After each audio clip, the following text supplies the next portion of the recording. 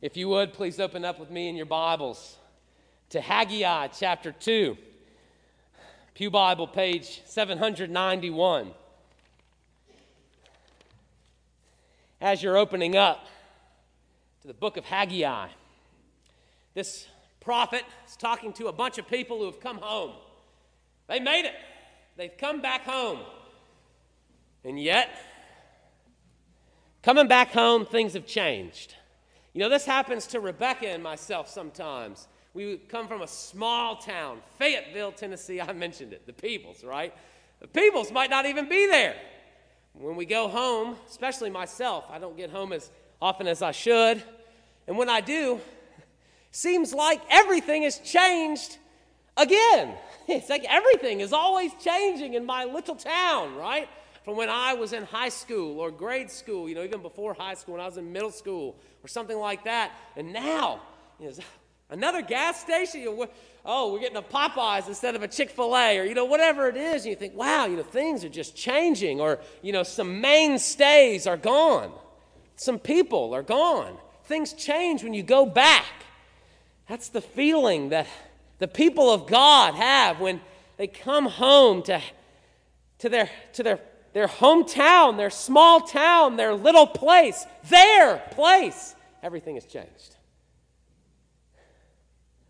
What changes have happened in your life, recently or not? How did you deal with them? Or how are you dealing with them? As I mentioned to the children, I am a creature of habit. A silly example, aside from the tie, a silly example is when I'm putting up the dishes. Rebecca had the great idea, though I don't think it's great, to move where the measuring cups live. And for some reason, every single time, even though it has been changed longer now than when it was before, I still go to the place where the measuring cups were supposed to be, right? Where they are truly supposed to live. And now it's like spices or something. I'm thinking, no, this is the measuring cup home, right? It is incredible. I open that thing every single time. It's stuck. It's stuck. It's so silly. It's so silly. But let me reiterate. I am a creature of habit. But we all are, right? What happens when things change? What happens when they change in your life or in your church's life? What happens? The main point today that we're going to see in Haggai, the first 9 verses of chapter 2, is that when things change, God remains the same. This is the mark, the foundation of the Christian that sets us apart from the entirety of the world. It is the thing that separates us. When things change, our God remains the same, and there is much blessing to be found there. It's my prayer for us that we might see such things today. But first, let us go to the Lord in prayer.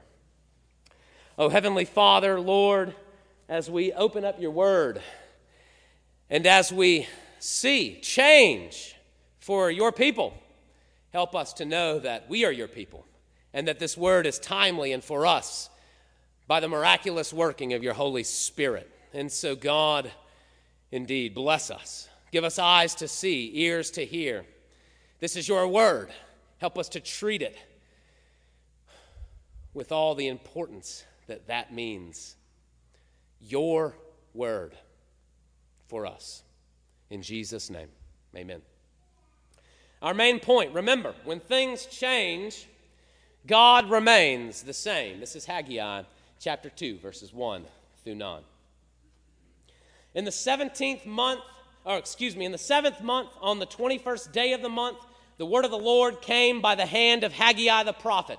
Speak now to Zerubbabel, the son of Shealtiel, governor of Judah, and to Joshua, the son of Jehozadak, the high priest, and to all the remnant of the people, and say, who is left among you who saw this house in its former glory? How do you see it now? Is it not as nothing in your eyes? Yet now be strong, O Zerubbabel, declares the Lord. Be strong, O Joshua, son of Jehozadak, the high priest. Be strong, all you people of the land, declares the Lord. Work, for I am with you, declares the Lord of hosts. According to the covenant that I made with you when you came out of Egypt, my spirit remains in your midst. Fear not. For thus says the Lord of hosts, yet once more in a little while I will shake the heavens and the earth and the sea and the dry land, and I will shake all the nations, so that the treasures of all nations shall come in, and I will fill this house with glory, says the Lord of hosts. The silver is mine, and the gold is mine, declares the Lord of hosts. The latter glory of this house shall be greater than the former, says the Lord of hosts, and in this place I will give peace, declares the Lord of hosts. The grass withers and the flowers fade, but the word of the Lord, it remains forever. Our words go in and out. These words stay. When things change, God remains the same. 2 points to help us get there. They're going to sound quite obvious. First, change happens. Second, God remains the same in comfort, covenant, power, and salvation. We'll see it as we dive in. First, we must acknowledge that things change. Verses 1, 2, and 3. God's people here in chapter 2 have been faithful to the call, where they had in chapter 1 neglected the temple. Now the temple work is started. To be more specific, the foundation is being laid. Where they had looked only to themselves and their own devices, now they looked at God's intended work. But something's wrong, a little off. Things aren't the same. God actually addresses this explicitly, and he does it with 3 questions. This is what he asks of his people. Who remembers the old temple? Because remember, I said they came home, right? And if you want to think about the timing of this, there would have been individuals in the midst who had been in Judah, in Jerusalem, when Solomon's temple, the one that God himself had blessed and descended upon bodily, where Solomon made proclamation of the work that his father David had set aside stores for, the one that you look and see in the scriptures, that one. There were people that would have remembered it with their sight of their eyes. They were there. It wasn't just a memory shared. It was their memory. Who remembers the old temple? What's it look like now? What's it going to look like? You see the foundation. You see the resources you have. What's it going to look like? And which one is going to be better? That's what God says. He, boom, cuts through. And he just asks 3 hard questions. That old temple was glorious in the people's eyes. I would encourage you, we won't go through it all. Look back on the descriptions of the old temple. We are talking not one of the greatest wonders of the world. We are talking the greatest wonder of the world. Every skilled craftsman came and built. There were inlaid pomegranates, giant steel basins. There were purple curtains, gold, gold, gold, silver, silver, silver, copper, copper, copper. Everything was there, and it was, in all senses of the word, glorious. Not only was just the pure mechanics of the building incredible, but in the middle of it were relics, the likes of which we will never see again aside from the very word of God. There was Moses' staff that had, Aaron's staff that had budded. The little almond buds, right? You see that in Numbers chapter 17. There were the 10 Commandments. The ones, right? We have it in the Word. It is preserved. The ones, right? The Ark of the Covenant. The one that you couldn't touch because God's presence dwelled so particularly there that you would die coming into direct contact with God Himself. It was glorious. What's it look like now? This new one, it's not going to be as glorious in the people's eyes. The foundation is laid. Well, we got some wood, right? The Lord told us go chop some wood. We don't have a lot of gold. You know, King Darius isn't really going into the treasure coffers there. He's going to give us the resources, some gold, some nails. Some wood, some nails, but it's not going to be like it was. It can't. Which one do you prefer? It's God's next question.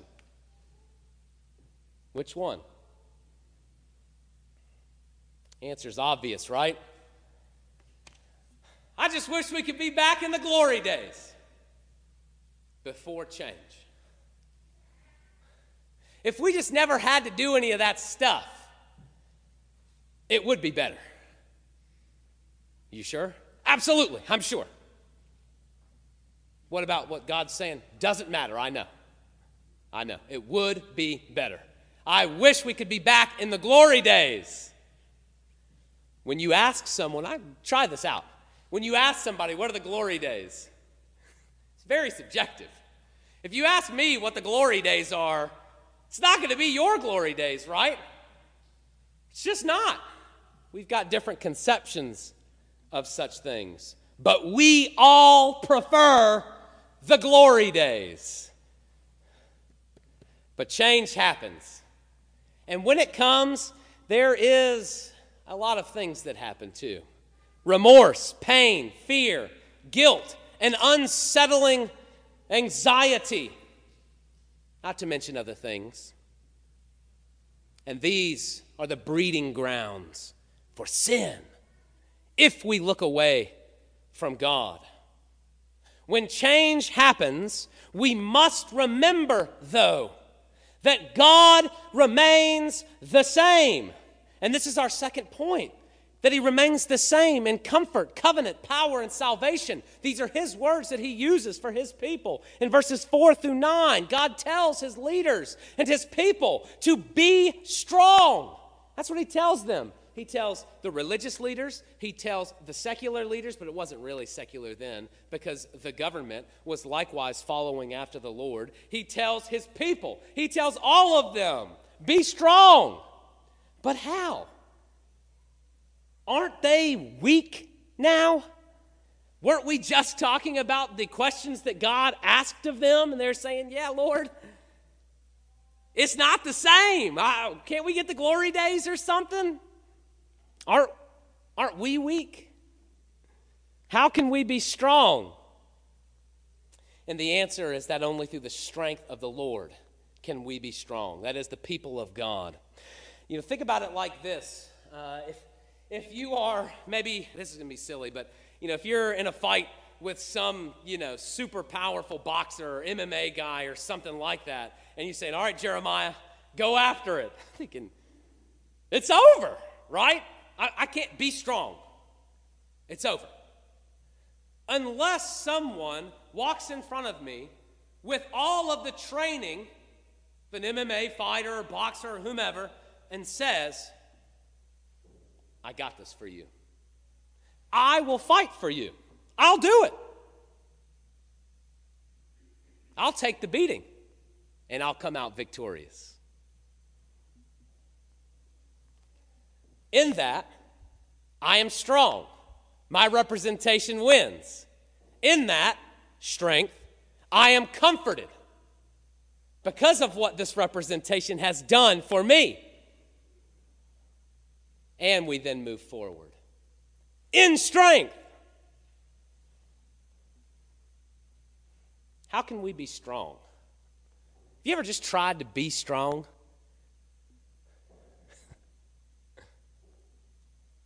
it runs out, right?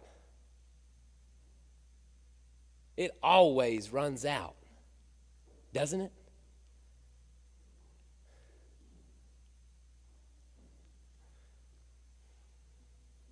But in God's strength and unchanging character, God reminds his people of the binding covenant between he and them.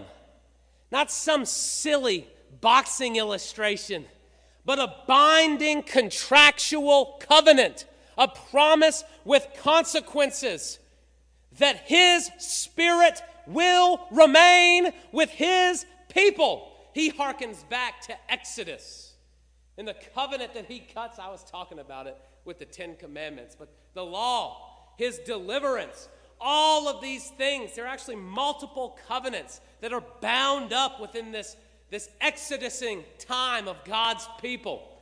The biggest one being the Mosaic covenant, the one with the law. You obey this, and I will be your God, and you will be my people. But how? How can we do that, God? Be strong. How?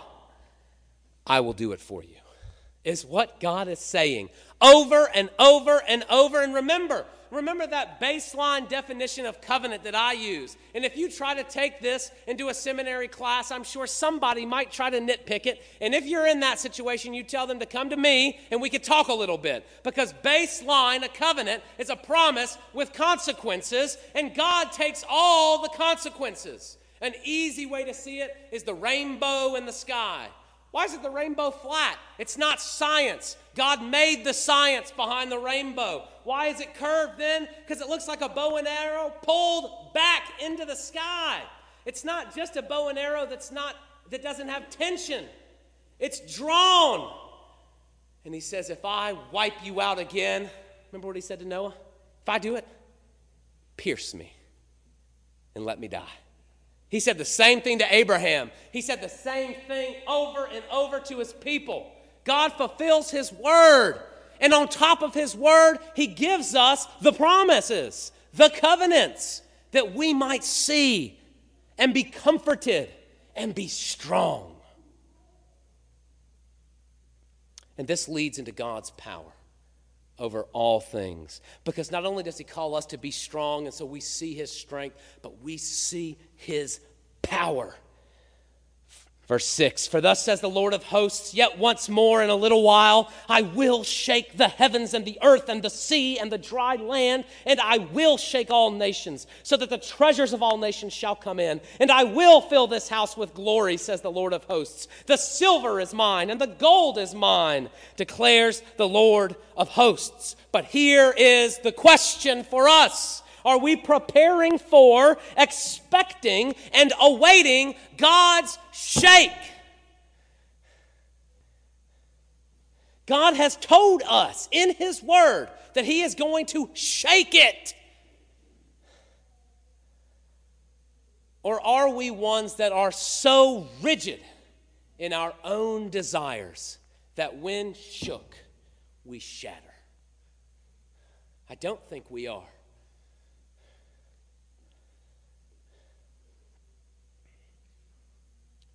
I don't think we are. All of these things, all of them, they combine in verse 9 into something incredible, unbelievable. He says two things, that is, God says two things, and he says them quickly in succession. This temple will be better than the one before.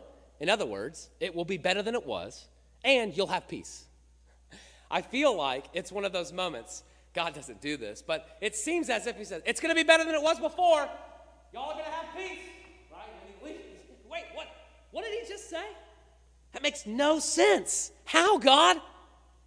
It's a stop and think about it moment. It's going to be better than it was before. How is this possible? How can things be better when things look worse? And if I know that things look worse, how will I ever be at peace with the change? or any change? How can I have any peace when it seems like any and everything changes all the time?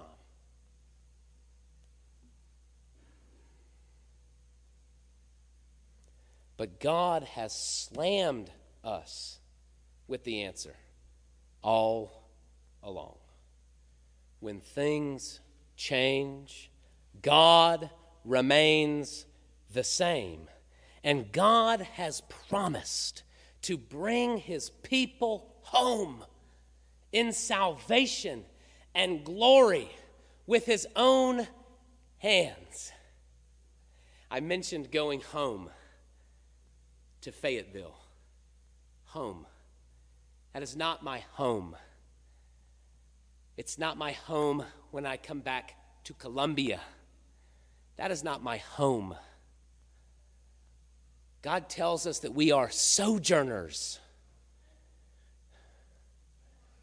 that we are temporarily here with a mission. Do you really want to stay here forever? Look around. I talked to y'all this last week. You know how much pain there is in our congregation? And I'm not even talking about some of the obvious. We are sojourners here. Praise God for it. Because our heavenly home is a place where people don't die, because that's gone. Where there is no suffering or tears or mourning or pain or frustration or anger or miscommunication or misunderstanding or tragedy or tumult or chaos or evil. It's all gone when we get home. But we aren't there yet. And God is telling us something in the middle.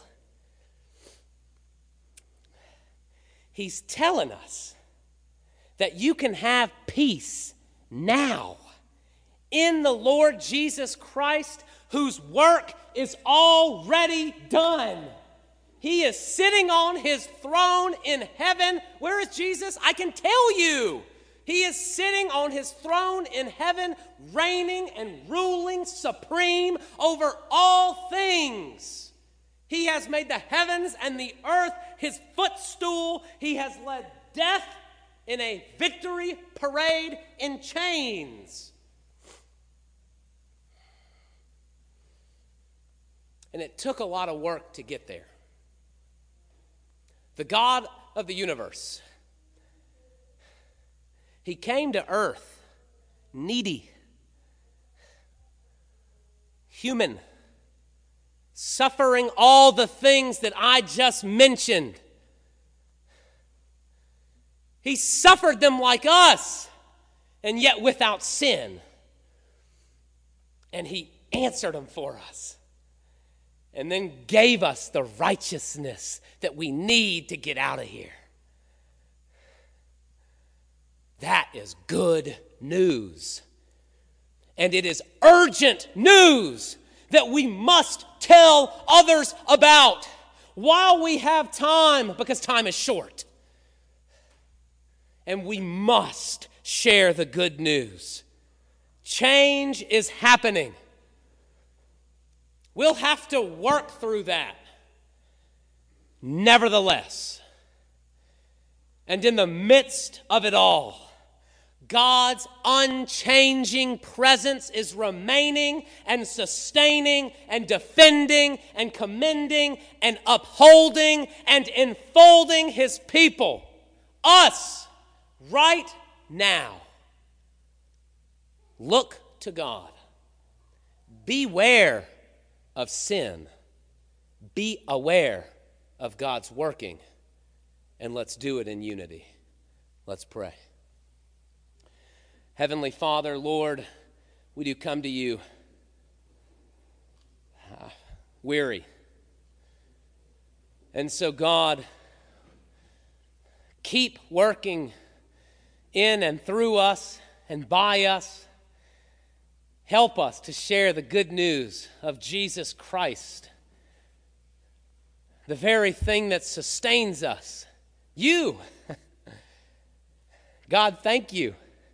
We don't deserve the things we have, and you've given it to us anyways. And so we sing your praises now.